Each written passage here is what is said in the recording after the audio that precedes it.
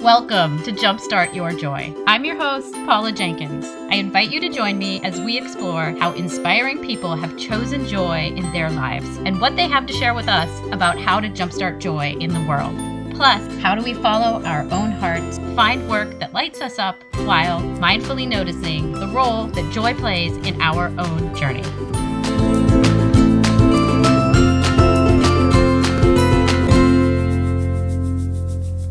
Hello and welcome to episode 79. This is Paula Jenkins, the host of Jumpstart Your Joy. This week, as part of Courage Month, I'm speaking to Stephanie D'Alfonso. She's a former celebrity DJ turned spiritual healer, working with clients to face stress and anxiety and to actively choose love and joy in their lives. She and I talk about the law of attraction, the vibrational nature of joy, and she shares a quick breathing practice to help with anxiety. We also talk about how you can display courage in a million baby step ways. I just love it when she says, courage doesn't have to be that big. Stephanie and I hit it off right from the start, and I love how we got to talk about the courage of loving yourself. I love our energy, and I think you'll just love this discussion. Before we get to that, I am so glad you're here. Thank you for tuning in this week and for joining me each week on Jumpstart Your Joy. I publish show notes for each episode that include links to the guest site, additional references, and some of my thoughts about the topics we discuss. You can find them for this episode at jumpstartyourjoy.com/episode 79. One of the things that I get a lot of questions about is how to start your own podcast. If you are curious about starting your own show, I've compiled a huge amount of the answers to many of the basic questions in a free podcasting fundamentals course, which includes an awesome cheat sheet that shares my suggestions for microphones, editing software, where to find your intro music, and more. You can get this by visiting the website, jumpstartyourjoy.com, and clicking on the Start a Podcast button on the right-hand side of the homepage, which is right below my photo. When you do this, you'll also be placed on the VIP list to hear about when I open my class, which is Jumpstart Your Podcast, in mid-2017. It's coming up pretty soon. This week, Stephanie D'Alfonso joins me to talk about the courage of choosing love. I toyed with about 5 different titles for this specific episode, from choosing joy to facing your fears to waking up to your own breath. Speaking with Stephanie was a bit like speaking with someone I felt like I'd met before. She and I are so like-minded, and we resonated just from the very start. We talk about choosing joy in stress-filled or anxious times. We connect over how to be mindful of news consumption during this difficult political era, and how and why choosing joy is so very good for you and your emotional health. I know you're just going to love getting to know Stephanie. And so here's the interview with Stephanie D'Alfonso. Welcome to the podcast. Today I have Stephanie D'Alfonso on the line. I am so excited she is here. Welcome to the show, Stephanie. Paula, thank you so much. I have been so excited for you and I to have a conversation. I think this is going to be absolute magic. I totally agree. Oh, I've already got goosebumps. Would you like to tell us about what you loved most as a child or in school? What were your earliest sparks of joy? So that's a really interesting question. And I'm so glad that you sent it to me ahead of time, because I had to really sit with this one. I didn't have like the most joyful childhood. So I really thought about that. And I thought, what brought me those sparks of joy? And it was my imagination.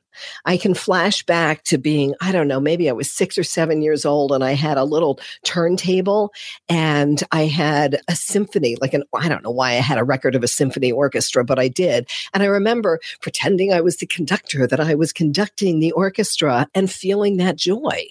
So how interesting, because the imagination, the power of the imagination, your son is still young, right? Yes, he is 6. Mm-hmm. Okay. So his imagination is absolutely phenomenal right now. And hypnosis, which is part of what I do, is using imagination. And imagination is the language of the subconscious mind. So it was very interesting for me to see that connection that when you asked me about early sparks of joy, that's where I went. And then I started to put that together. Yeah, I kind of love that too because of the record player, because you were a DJ for so long. Like, is there a connection there for you as well? Like, I think that's so fascinating. Well, and that's really interesting to look at, Paula, because long before anybody was talking about law of attraction, I was living it.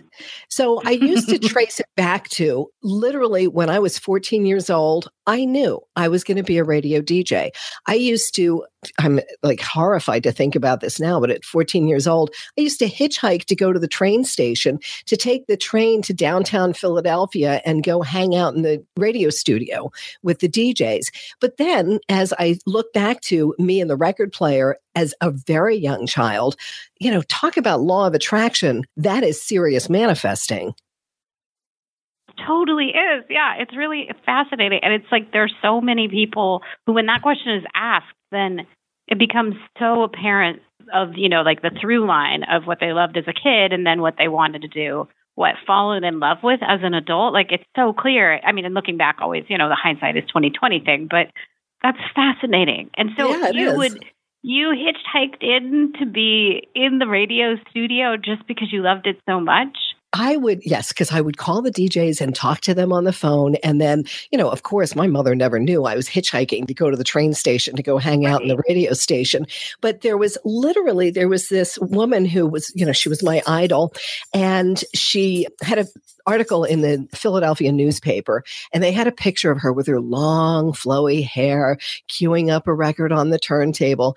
And not too many years later, there was an article in, I forget it was the Fort Lauderdale or Miami newspaper, of me as Stevie Knox with my long flowy hair queuing up a turntable. It was amazing.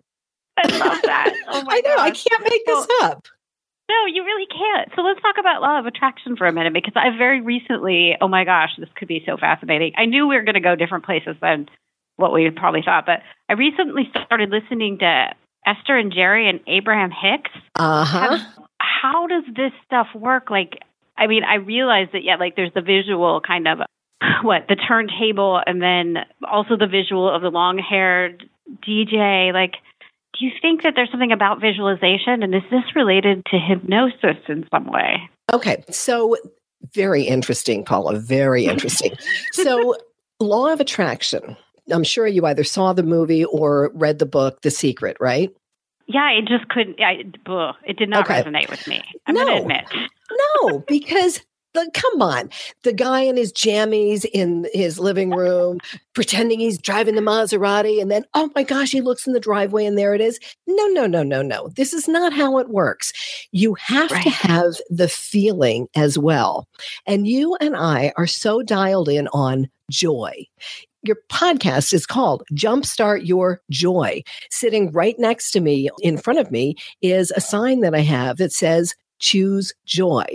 Esther and Jerry Hicks Abraham, there is the 22 scale of emotions. And number 1 is the highest vibration. Guess what, folks? That's joy. That's love. That's freedom. Number 22, all the way at the bottom, is fear.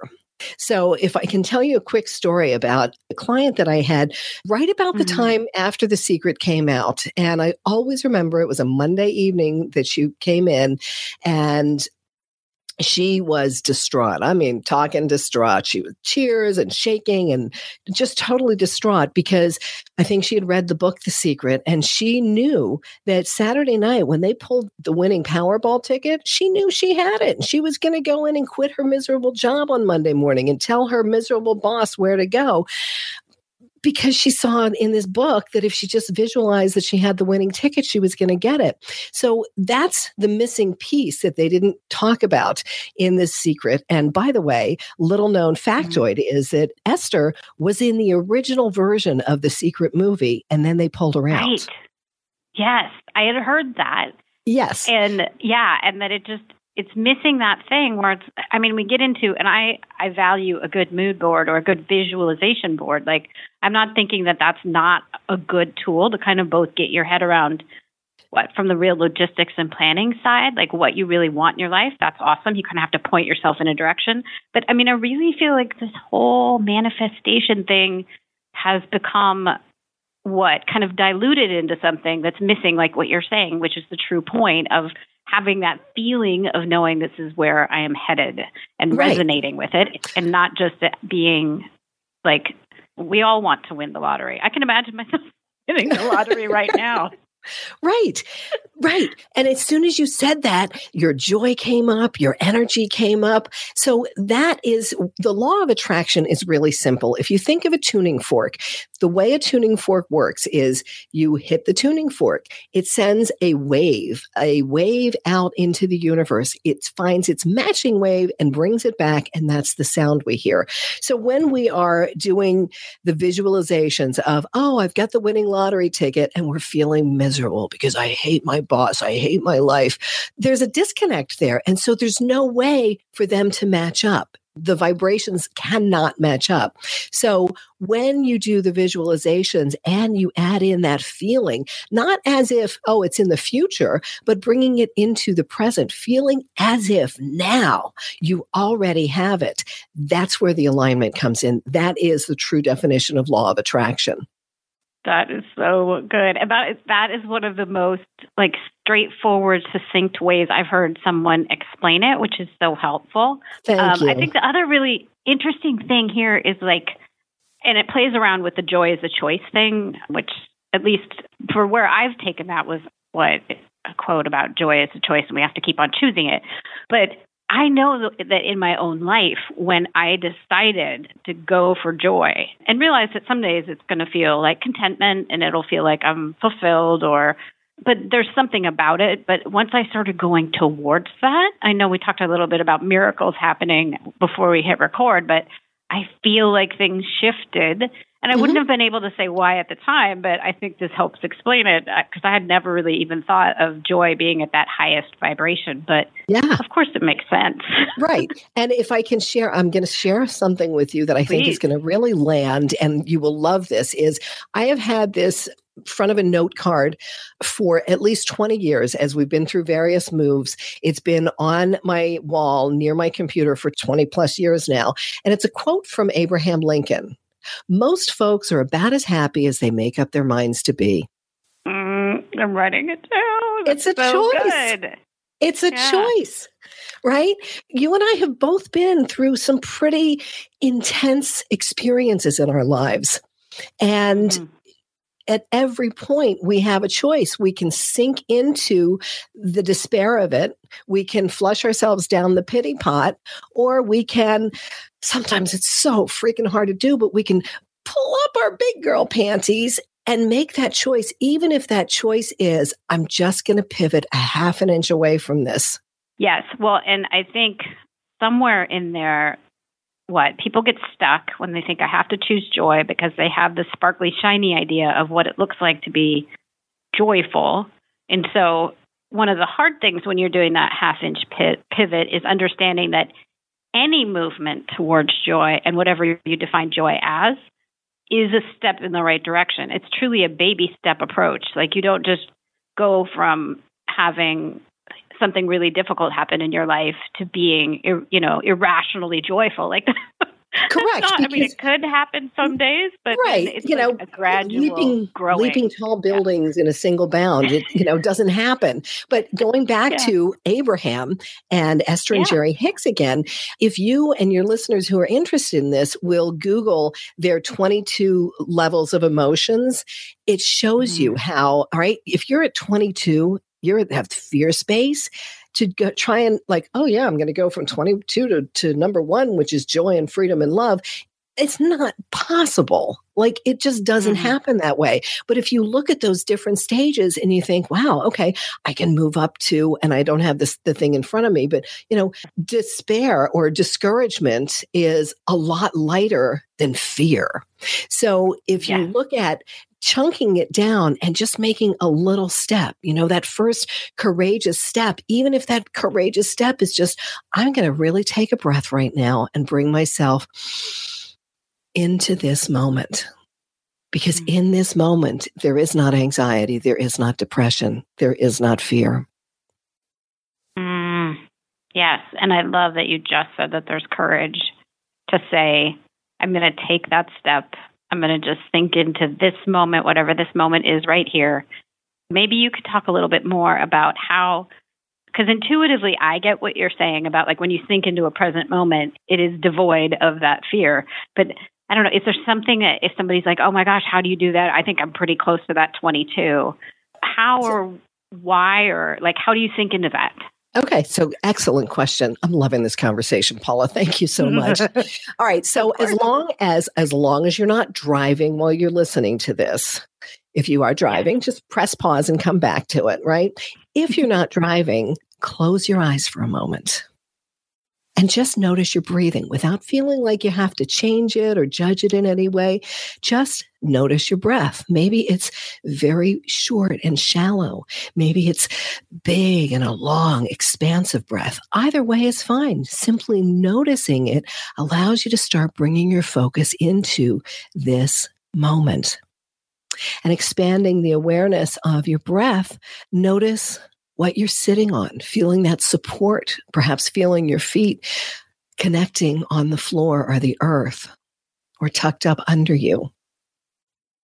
And then coming back to your breath. And noticing that just in these few short moments, that's all you were focused on.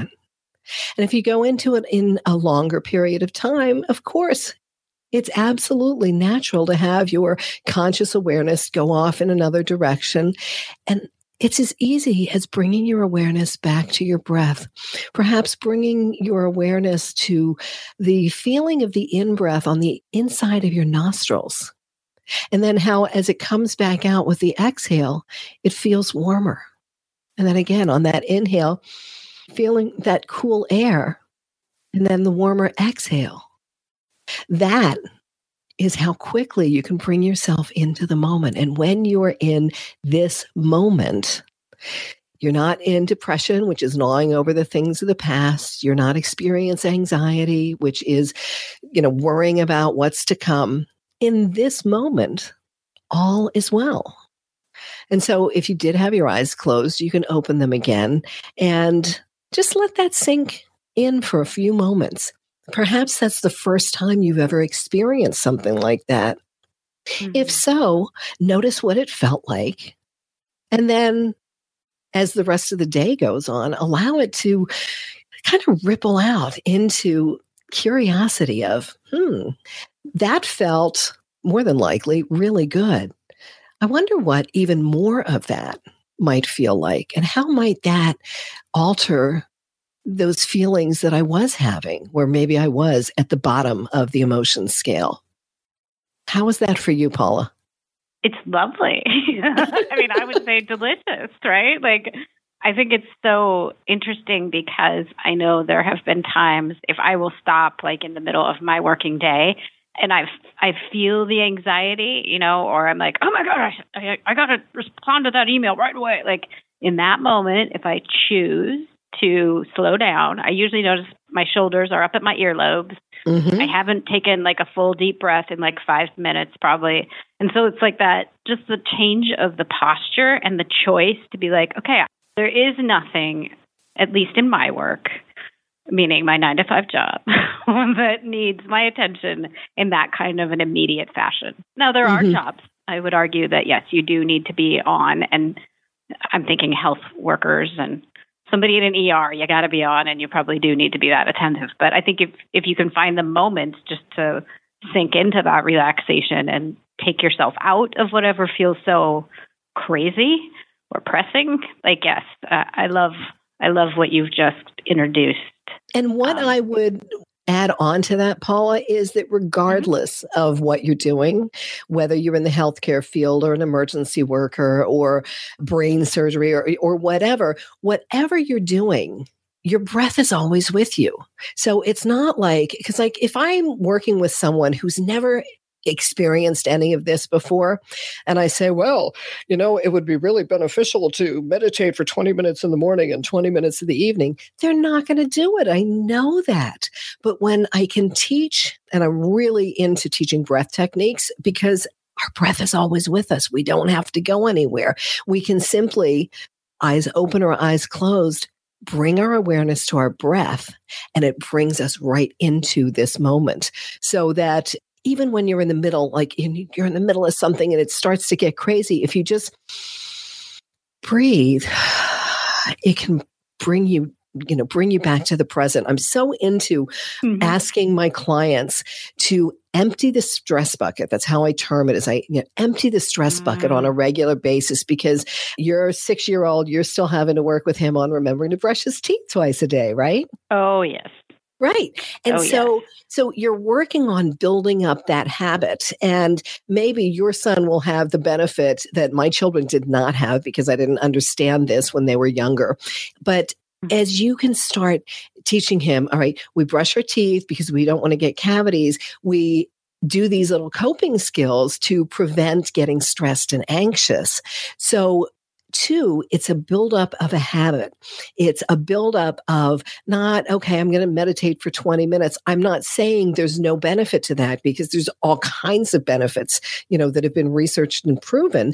But most of us won't take that chunk of a time. But if I ask my clients, okay, so at least once an hour, do a breath technique.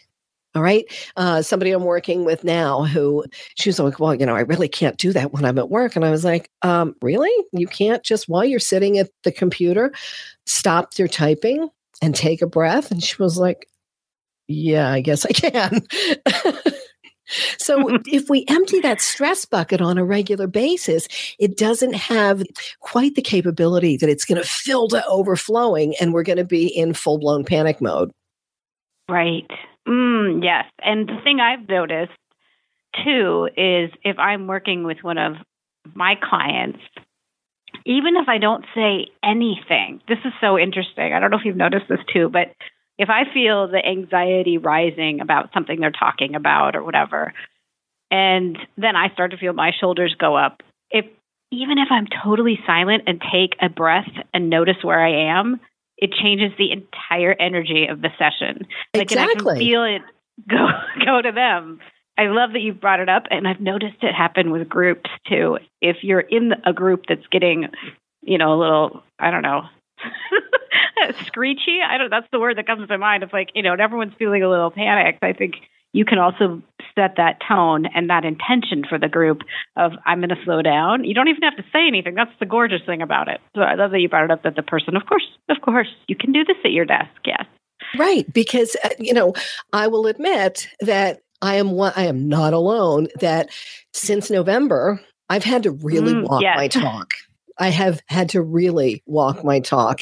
And one of the things for me, one of the most important self-care practices for me is to unplug from the news. And I will admit that the other day I didn't, and I paid the price for it. I found myself getting sucked back into old patterns of being glued to it nonstop. Well, okay. I woke up the next morning and I was like, and I even said to my husband, I said, okay, I recognized what I was doing and I'm not going to do that. The awareness is the first part. So when you can become aware of, oh, I did that and it made me feel really bad. Well, then we can say, all right, I'm going to start choosing not to do that. So it doesn't mean that I've totally unplugged and I'm not paying attention, but I can still be aware of what's going on and do the parts that I can to take action without getting sucked down into the sewer with it.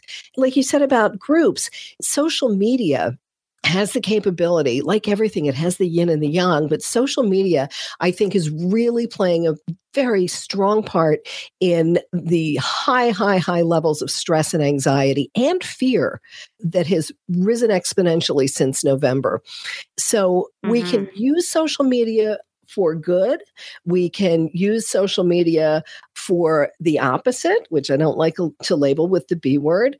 or we can use it like somewhere in the middle where we use it to be informed and to be aware and to do what part we have, because I think we all have a part in this play, but it doesn't mean that we all have to be doing what everybody else is doing.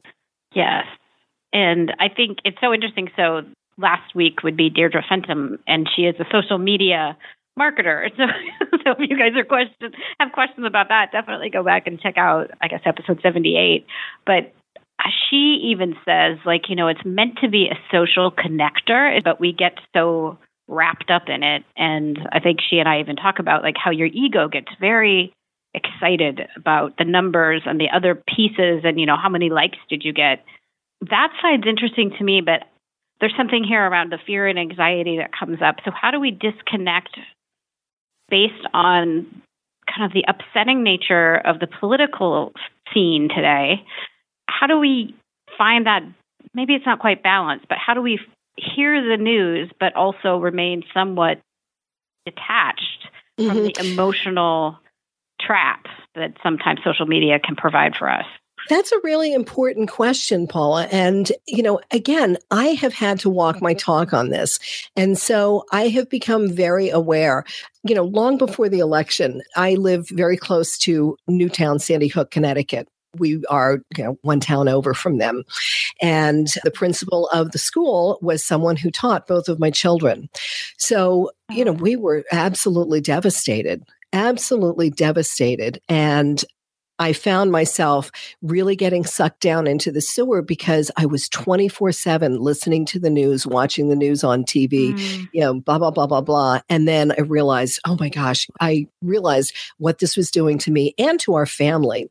And so I slipped back into the pattern of watching the TV news again. And if you're still watching the TV news without any judgment, I would just ask you to listen to this and then really think about how is it serving you? Because the TV news cycles are repetitive. And so it's compounding it. The more they can help you to feel stressed and anxious and fearful, the more you're going to go back and turn it on. The more you do that, the more they can charge the advertisers. So I slipped back into this old pattern, and then the Boston bombing happened. And I found myself glued to the TV news again, 24/7. And I haven't watched a TV news show since then because I realized how toxic it was for me. And I'm not saying that, this is what everyone has to do, but I really checked in with what is going to serve me. And it doesn't mean that I'm not aware of what's going on. Unfortunately, I'm very well aware of what's going on in the country politically right now. However, I am managing it in manageable doses. So if you are, as I used to be, like so glued into it, maybe you can just start putting a few small boundaries up, as in, okay, I'm going to check it at this time and this time and this time. And see how that feels. Because if you're watching it 24/7 to say, oh, go on a detox, again, it's that big leap that's not going to happen. But if you can start pulling back from it just a little bit and seeing how that feels, oh, maybe I feel a little calmer. Maybe I don't feel quite so anxious and fearful. Oh, okay. Well, when you pull back from that a little bit, it gives you more opportunity to respond instead of react.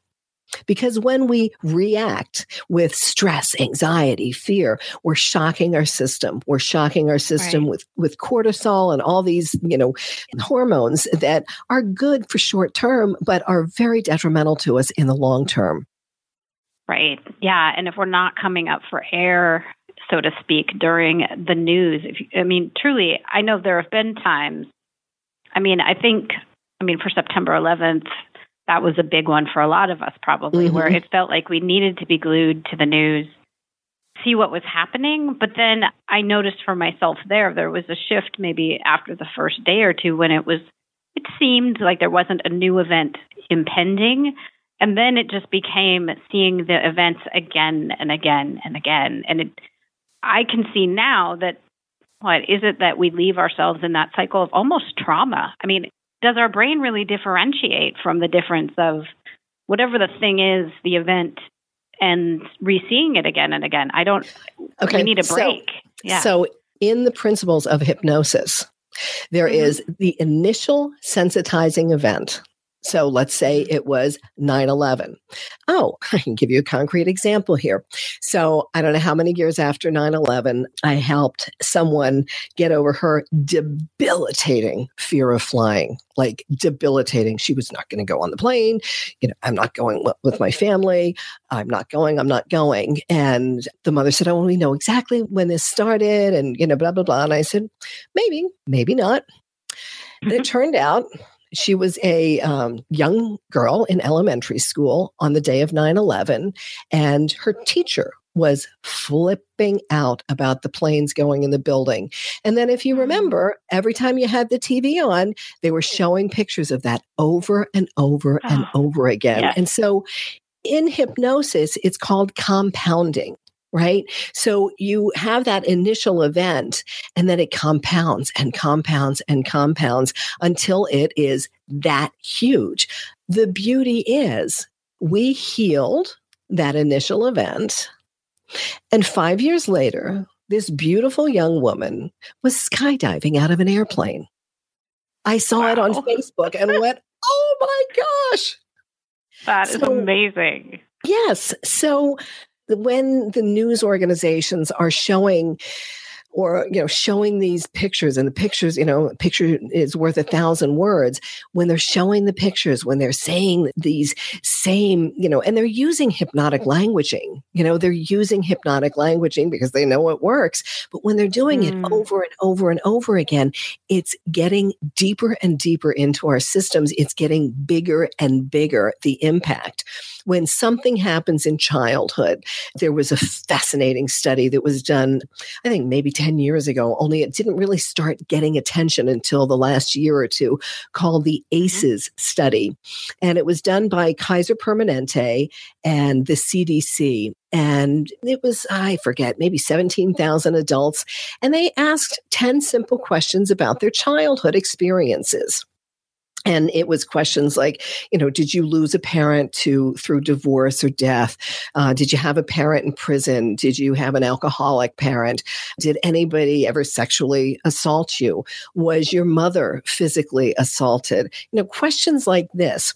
Now, this is not a test you want to get a high score on. And so imagine my shock when I took this test and I scored pretty high. I scored higher than the friend who told me about it and said, oh my gosh, I got whatever the number was. And then I took it. I scored even higher than her. I was like, oh my gosh. So this study on these 10 questions then matches up with the physical and emotional and mental health of these adults. And there is startling clarity that those adverse childhood experiences directly correlate to heart health, immune system, cancer, addictions, mental health. I mean, it is absolutely startling to see that what happens in childhood doesn't stay there. That is amazing. I mean, and I'm kind of like, I know you're for a question around it. Like, you're dumbfounded because it's right. And this, Paula, for me, it was exciting because I've known this. I've known this from my work for so long. But, I was like just talking about it like, my woo-woo way. And now I have research I can point to and say, you know what? What happens in childhood is directly correlated with your addiction now, with your health. The great news is we can turn it around. We can turn it around. This is why, Paula, I call myself a spiritual healer and coach, because we have to do the healing part. When we are able to identify the root of the issue and do that healing, then if you think about it in terms of gardening, right, we take the weed out, root and all, then we have room in the garden to plant a nice nourishing vegetable or a beautiful flower. The coaching part comes in where then we have to learn strategies and techniques so we can sustain the changes even when life throws us a curveball. Because if we don't have those, again, going back to the idea of doing the preventative exercises for stress and anxiety, if we don't have that strong foundation, then when life throws us a curveball, and we know it will, it's too easy to go right back into those old patterns. Just like, I keep saying about me walking my talk, that again, as much as I know this and I live this and I breathe this and I work this with my clients, here I found myself back in that old pattern of being glued to the news and the gloom and doom of politics. And it's like, okay, no, let's go back to self-care. Yeah. Well, and it's so true because, I find myself turning to those patterns from time to time, whether it's a stressful day or it's, whatever. We all have our triggers. And it was funny because I was even saying to my husband, I think it was like the other night, something about, it's that old pair of shoes, which is comfortable, but you shouldn't wear them like in public at all because they're horrible. And they probably smell like it's literally in some ways very similar because I know I shouldn't go back to this pattern, but it's so easy and they're right there and it just feels right. And exactly. That's why it's easier to choose fear than love because most of us. But I'm so glad you're bringing that up. I love this topic so much. Thank you. So it's most of us. And again, I didn't have this lovely childhood. So, but I've had enough experience with clients and, with sharing with friends that, I don't think that the majority of us are taught what love is as children because our parents didn't know what it was. It's like handed down, handed down, handed down. So when we know fear as a child, stop crying or I'll give you something to cry about. Well, that's a lot more familiar than, oh, here, let me comfort you, right? So I'm not a student of A Course in Miracles. It's always been a little too heady for me to wrap my mind around it, but well, for me it is. So Marianne Williamson. I have a copy of it at home and there, and I pull it out sometimes. Right. How many times have you tried? It's rough, and I love a good read. I love a really heavy read, but that one is big. It is. I've tried several times, and it's just, okay. But I get the concepts. And thankfully, Marianne Williamson is a beautiful teacher of A Course in Miracles. And she really talks about love versus fear, which again, if you go back to earlier in our conversation, the Abraham scale of emotions, love is at the top, fear is at the bottom, right? So it really does come down to love and fear. So when we are more familiar with those lower vibrations, when we are more familiar with that dirty old smelly pair of shoes, we're much more likely, especially if we need comfort, we're going to go back to what feels comfortable, those dirty, smelly shoes, as opposed to, and again, so love. Well, how many of us have the limiting beliefs of, I don't deserve love? Right? So, okay, I'm not going to go for that because I don't believe it. And we don't know this on a conscious level. It's all at the subconscious level or that fear of rejection, right? So it's amazing to me that fear of public speaking is the top fear in this country. It's interesting that in the UK, it's not. It's number 2. But here in this country, fear of public speaking is the number 1 fear, ahead of death. Like, really? Think about that. It's very strange. It's ahead of death, right? Yeah, because one of those is pretty permanent, at least in some state, Correct. It gets into an existential question really quick, but one of them does change your state quite drastically. Yes, it does, and permanently. Yeah. But so what is that about? The root cause is a fear of rejection. Yeah, for sure. It's a fear of rejection. Almost always it goes back to childhood. I can think of, this is really interesting. I had a 14-year-old girl that I worked with who had a debilitating fear of dogs. And her mother called me and I said, let's do our first couple of sessions online. But because it's a fear of dogs, I said, when I know she's ready, I'd really love to have our last session in my home because for her to meet a dog for the first time, I have Maggie the healer And Maggie, the Aw. healing dog, is the sweetest dog. If you look on my website, you see pictures of her. She's with me right now. She is the sweetest, most soulful dog ever. So I worked with this young girl, and it had nothing to do with dogs. Nothing. It had everything to do with her being, I think, 3 or 4 years old and about to go out for a dance recital, and that fear of rejection. And so we did the healing around that. She had just started high school, and she was wanting to be on the cheerleading team. So as a freshman, after our first session, we're not working on her cheerleading. We're working on her fear of dogs. After the first session, she did this, back handstand or something, backflip that she'd never been able to do before. And she did it in front of her coach. After our second session, she made the cheerleading squad as a freshman. And again, we're not working on that. We're working on her fear of dogs. On her third session, she came to my home, and when her mother came back to pick her up, she had tears streaming down her face because there was the girl sitting on my couch petting Maggie, the healing dog. That is very sweet. It was amazing. It was absolutely amazing.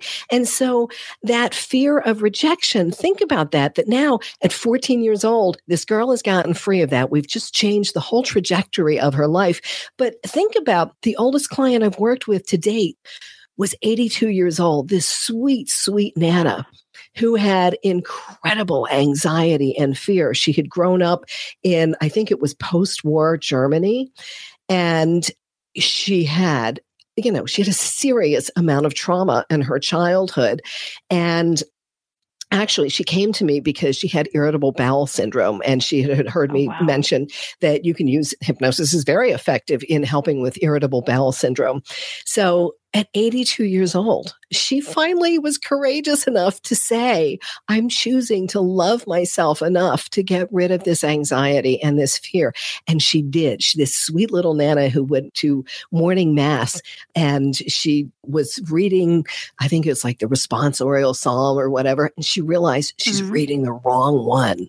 And she sent me a note, and she said, for the first time in my life, I knew I had made a mistake, and it was okay. Like, how sweet at 82 years old that this woman finally found that freedom and that love, because that freedom and love, they're hand in hand. Again, they're both on that top line of the emotion scale.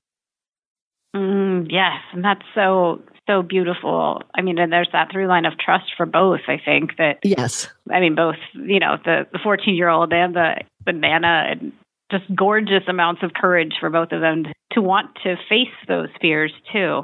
And let me just say for your listeners that the courage doesn't have to be that big. Again, your first step of courage could be when you did the breathing with us a little while ago. Your first step in courage could be reaching out to a friend and saying, you know what? I'm having a hard time. That's courageous. And please, I really want you to hear that. If that feels so big and scary, know that that's courageous. Know that when you can reach out and say, I'm having a rough time, that's courageous, and let that empower you. Yes. Oh, I love how you've put that, because there's something tender about that space too, of feeling like things maybe aren't enough. I think that's the thing that stops so many people around taking a first step, is that it won't be enough. So I love that courage doesn't have to be that big. Well, yeah, because when we chunk it down, then it feels like maybe it's attainable. There was the old Zen proverb of a journey of 1,000 miles begins with a single step. Yes, totally. Totally agree. And it's beautiful that it ties through it. And it's funny that I had never really thought of that necessarily as a courage so much, maybe as previously I would have said that was about encouragement, which seems to have the same root, doesn't it? Right. Courage. Encouragement. Okay, weird light bulb moment for the host.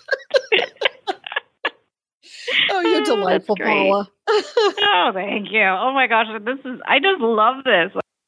If people want to find out a little bit more about you before we get to our last couple of questions, where do they find you? And maybe how do you work with people? Because I know we've talked a lot about clients, but kind of what's your sweet spot of working with people?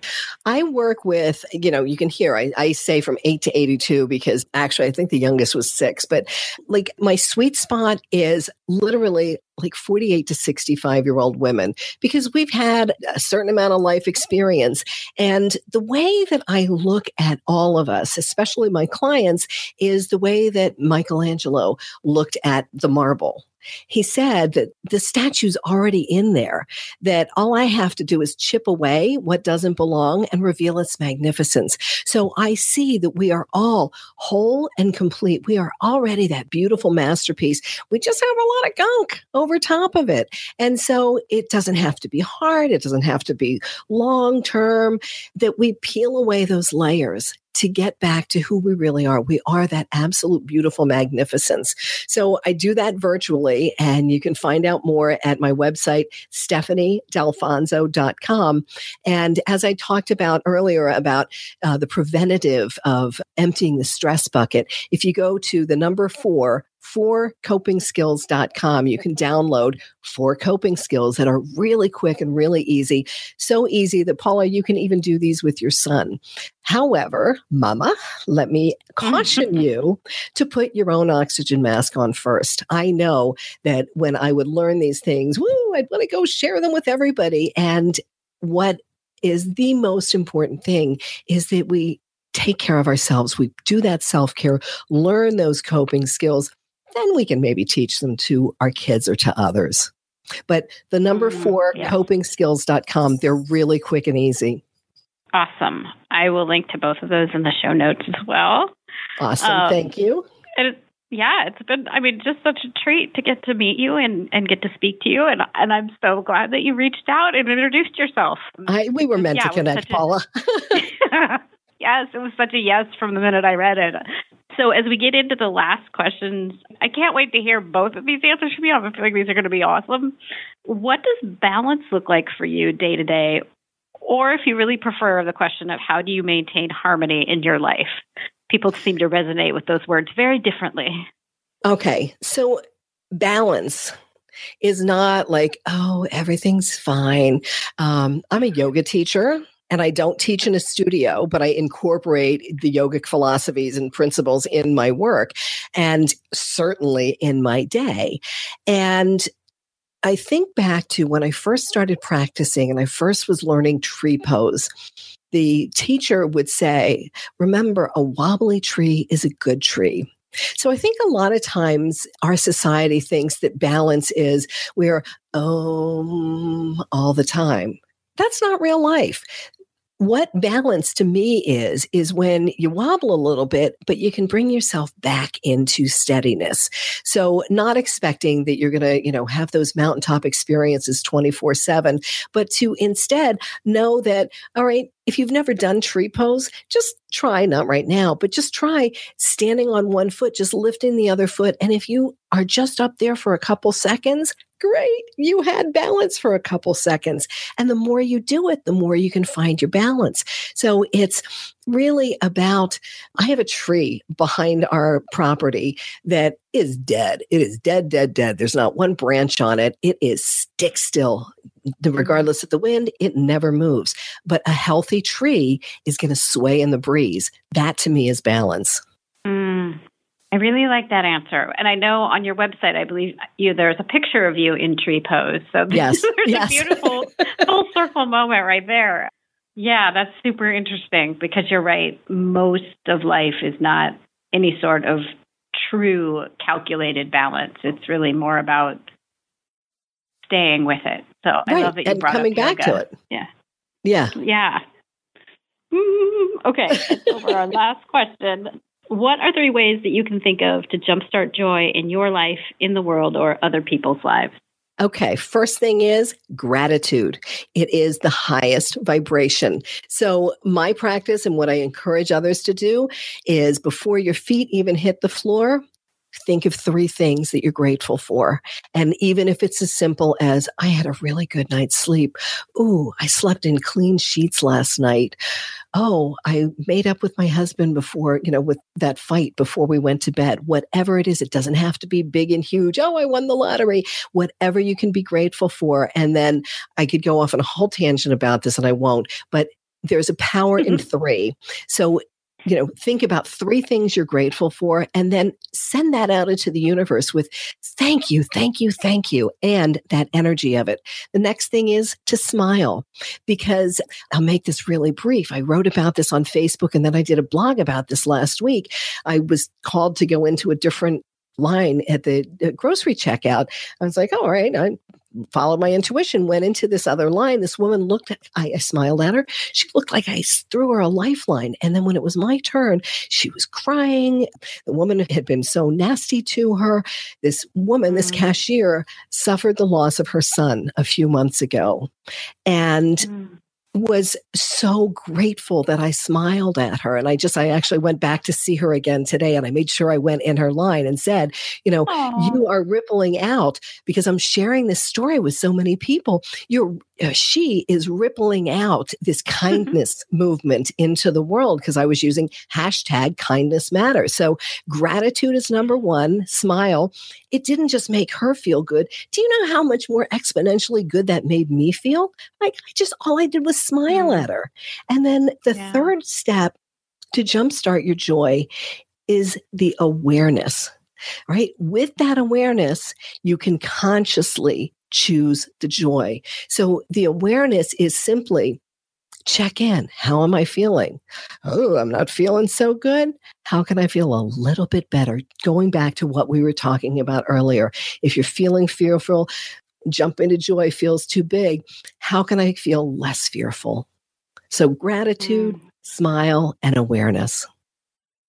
Those are all wonderful. And I will link up to that story on your blog as well in the show notes. Awesome. Thank you. It was powerful. Yes. Oh, yes. Thank you so much for being on the show. I mean, this is really I just loved every second, and I am so grateful. Well, thank you. To have crossed paths. Thank you so much, Paula. And I have a feeling this will not be our last conversation. I think you and I were meant to have many more conversations offline, offline as well. Totally agree. Thank you. Thank you, Stephanie, for being on the show this week. I would very much love to have you come back and share more of your love and wisdom, so we will have to set that up. To find out more about Stephanie and her work, you can visit her at stephaniedelfonso.com, or you can head to my website at jumpstartyourjoy.com/episode 79 to get all of the show notes, complete with links to the books that we've talked about and links to Stephanie's site. If you enjoyed this conversation, there are 78 other great episodes to check out on the site, jumpstartyourjoy.com. And you can go back and check out other episodes on courage from this month as well. If you want to subscribe, Jumpstart Your Joy is on all the major podcasting syndication spots, which would be iTunes, Google Play Music, Stitcher, iHeartRadio, and Player FM. And you can subscribe using your mobile device and get the episodes delivered right away as they are released each Tuesday morning. Next week, the podcast is airing on my birthday, and I have a very special returning guest on the show. Kate Courageous will be joining me to celebrate and to very appropriately round out Courage Month. She and I talk about how to create new habits, and she shares about the crossroads of courage and neuroscience. It's such a great conversation. It's fascinating and fast-paced, and I can't wait to celebrate my birthday with her and with all of you. I hope that you'll come back next week and tune in, and until then, I hope that your day is filled with so much joy.